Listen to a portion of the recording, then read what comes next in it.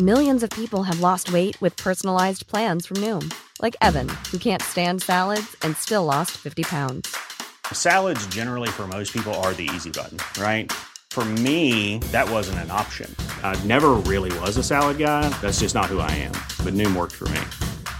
Get your personalized plan today at Noom.com. Real Noom user compensated to provide their story. In 4 weeks, the typical Noom user can expect to lose 1 to 2 pounds per week. Individual results may vary. He kōna ipurangi tēnei nā te reo irirangi o Aotearoa. Well, it had to be sort of Western because it was out West. It was definitely cowboys and Indians, you know. This is songwriter Murray Grindley, described in the 70s as New Zealand's undisputed Jingle King. And this is a track to one of our longest-running and most iconic ads, the Great Crunchy Train Robbery. Even when they stopped playing it after the 20 years, every few years they'd roll it out again and put it on for a week.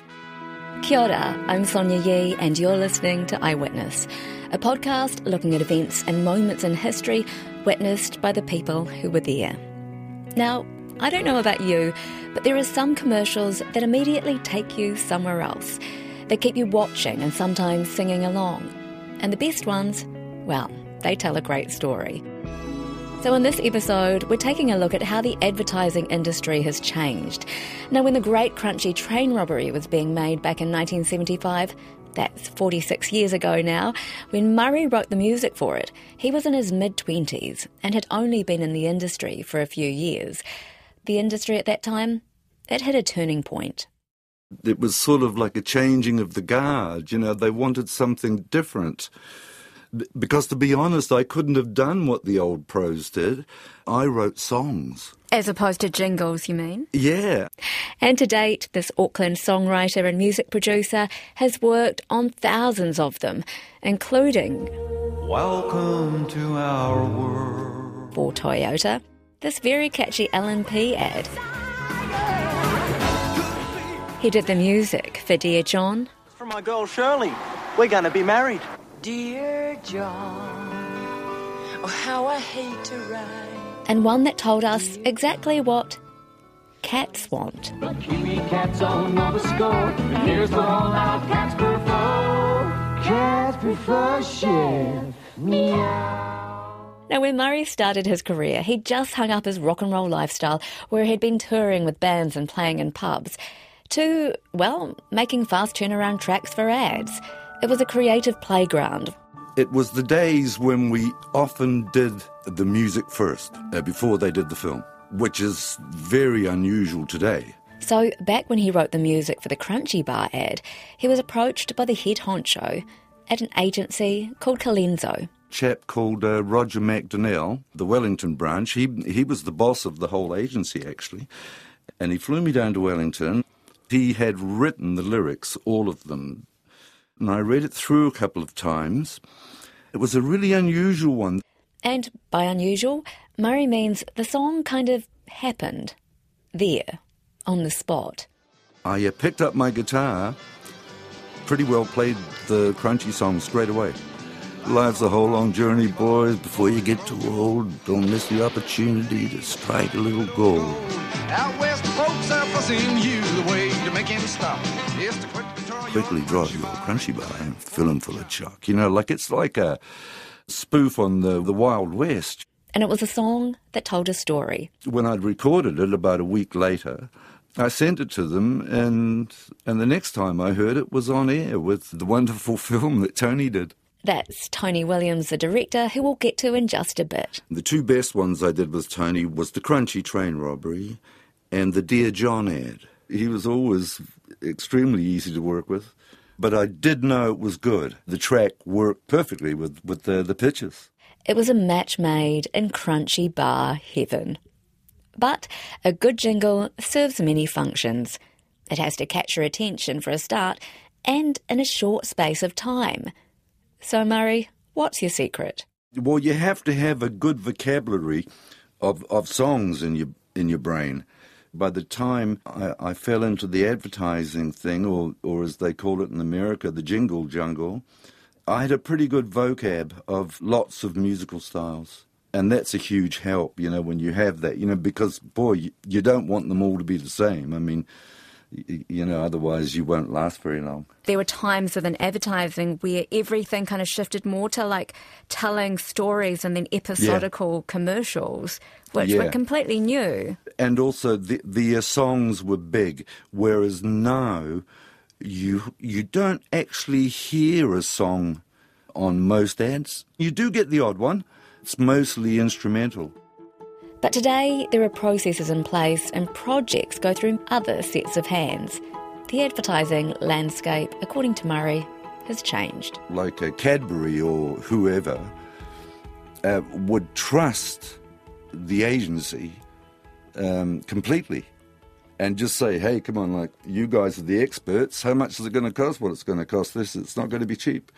And off we'd go, whereas today the clients are taking a much bigger role. I mean, like, often I don't even get to mix the track these days, you know, because the agency wants to mix it themselves. So I supply them with what we call stems, which is every instrument and voice on a different track so that it can be put together again. I'm not a huge fan of it, but at the same time, hey, you got to move with the times. I mean, would you still be like, here with your guitar, I'm going to strum a song and, oh, there's a song? Or is it like you have to provide 10 different versions of a song? Oh, and they no. go, Well, I know that happens, but I won't do that one. I refuse to do that. You know, because that's silly, you know, because that'll just dilute it, you know. But yes, that does happen. I've just done this new version of the Kiwi Burger, and I worked with all these young people there, and they were fantastic. You know, like, I was old enough to be the granddad, but... Which brings us to director Tony Williams, whose career spans documentary films as well as commercials. Now, it turns out he lives in Kangaroo Valley in New South Wales, so we chatted over Zoom, and he says he started out pretty young in the industry. In fact, he was there when the first ever commercial was being made in New Zealand. Oh, I was about 19 or 20, I suppose. It was being made by Pacific Films, and I was on staff as a young trainee at the time. And the ad? It was kind of risque.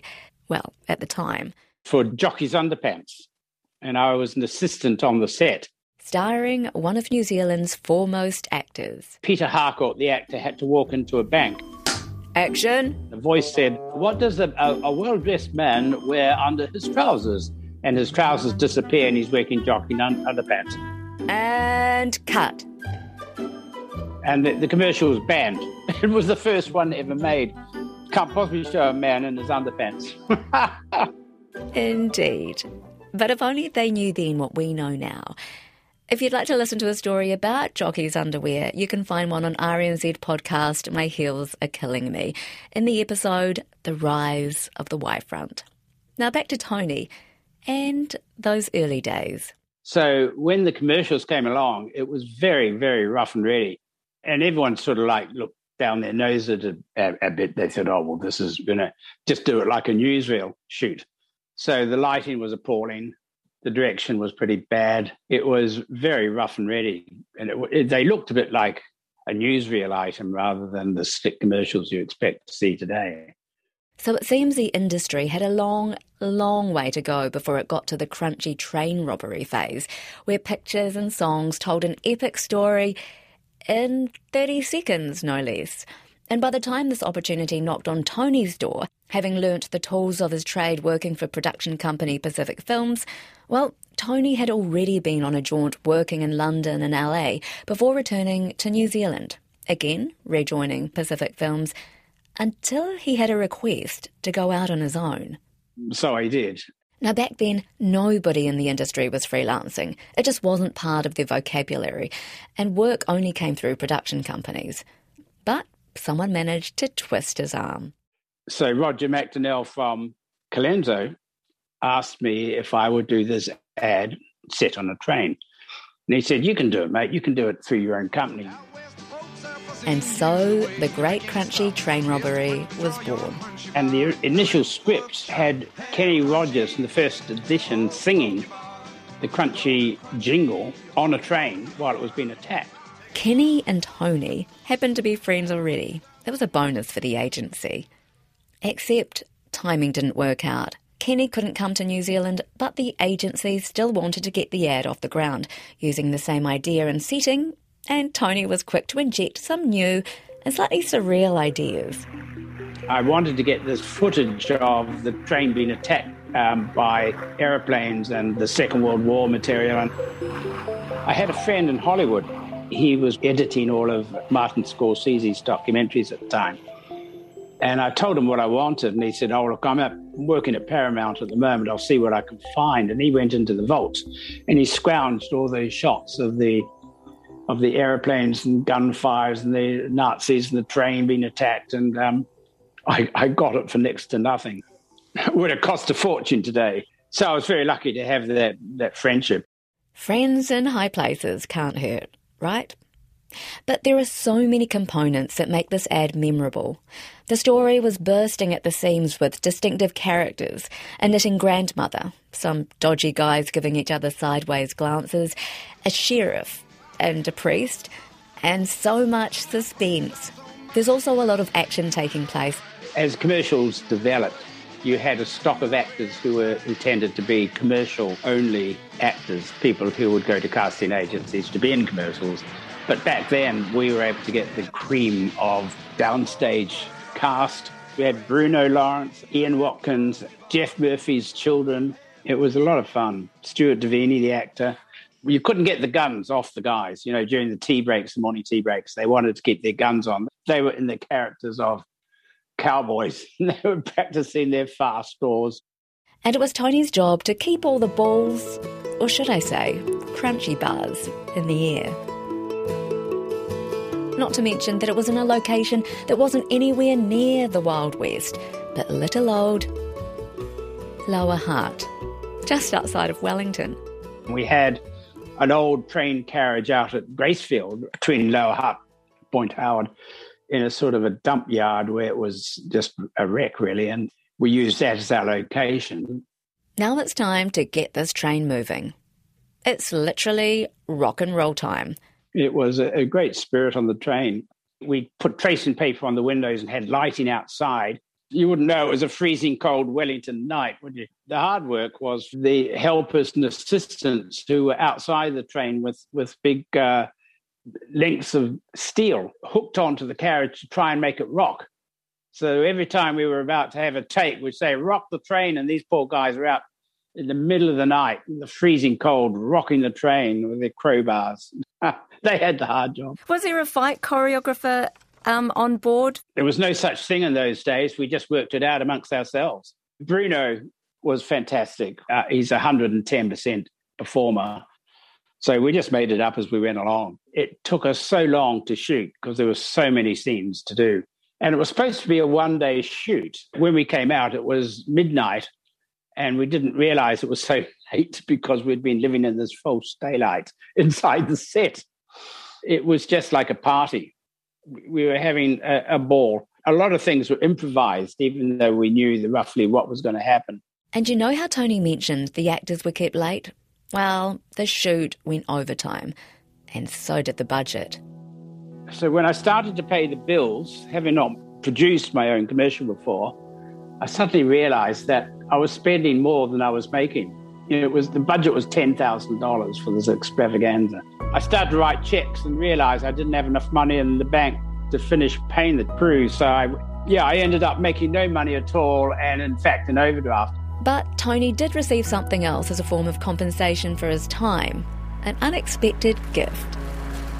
The agency felt so sorry for me, having done this hard work, that Roger came round to my house on a Saturday morning and opened his boot and brought out a motor mower. He said, a little token of our thanks. I'm sure Tony's house sported the best berm on the block after that. But why a motor mower? I've got no idea other than they had the account for Massport, and I suppose they had a spare one. And I'd always said I'm sick of pushing a hand mower. So there you go. But the biggest reward was yet to come. Exposure. Global exposure. Basically, this ad went gangbusters. You know, though I made no money from it, it was a calling card, and that kicked off a career, you know. And, you know, the ad became internationally famous. It was shown on the late night Johnny Carson's show, and in England, one of the late night television shows screened it. Now, the Crunchy Bar ad became iconic. So, was that a surprise to Tony? If I'd been paid royalties, I could have retired many years ago. It surprised me that it ran so long, but it was immensely popular. And the funny thing is, we made a sequel. Jeff Dixon from Silver Screen made a sequel, and then I also made a sequel, and none of them worked as well as the original. So they ran the sequels for a short period, and then they went back to the train robbery because that was the commercial that everyone loved and remembered. I think it's the storyline, it's the way it develops and builds and goes into surreal and then ends up with that sort of punchline at the end. The funny thing is, when I moved to Australia in 1980, it was the first ad on my show reel, and we went to an advertising agency and we showed the reel, and the first thing that came up was the Crunchy train robbery. And the ad agency looked at us and said, "Don't think you can pull the hood over our eyes. We know that this ad was made in America. It's not a New Zealand ad at all. And get out of here. You know, who do you think you are?" And I bet they regret that to this day. Won lots of gold awards and so forth. I think if we were doing it today, it would have been visually more sophisticated. Like Murray, Tony's experience of the advertising industry today is vastly different from the free-rein, no-holds-barred approach of the past.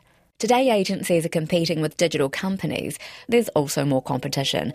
Film and advertising skills are producing creatives who can work across the whole gamut, if required. Today, it's far more demanding. I hated making commercials when I came to Australia because you end up with a team of young people breathing down your neck and looking over your shoulder and wanting to change everything you do, and no one trusts each other. And you have to go to meetings with the client before the commercial begins shooting, and you have to go through every single shot you're going to take. So there's no room for spontaneity, no room for improvisation. You have to lock down every second and half second of what's going to appear and what's going to be done. And then you get a team of 20 people watching what you're doing and kicking up a fuss if you deviate from the original plan.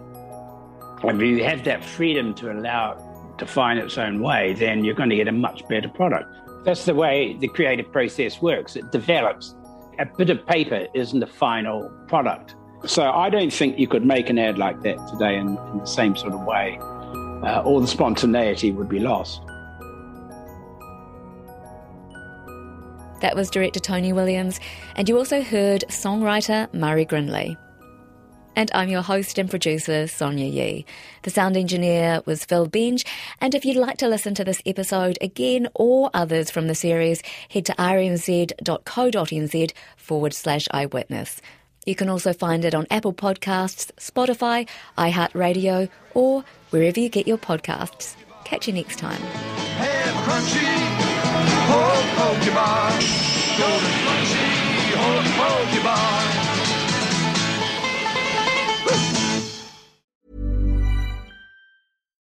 Botox Cosmetic, out of botulinum toxin A, FDA approved for over 20 years. So, talk to your specialist to see if Botox Cosmetic is right for you.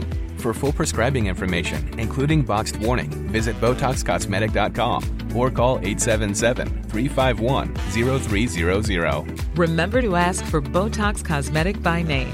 To see for yourself and learn more, visit BotoxCosmetic.com. That's BotoxCosmetic.com.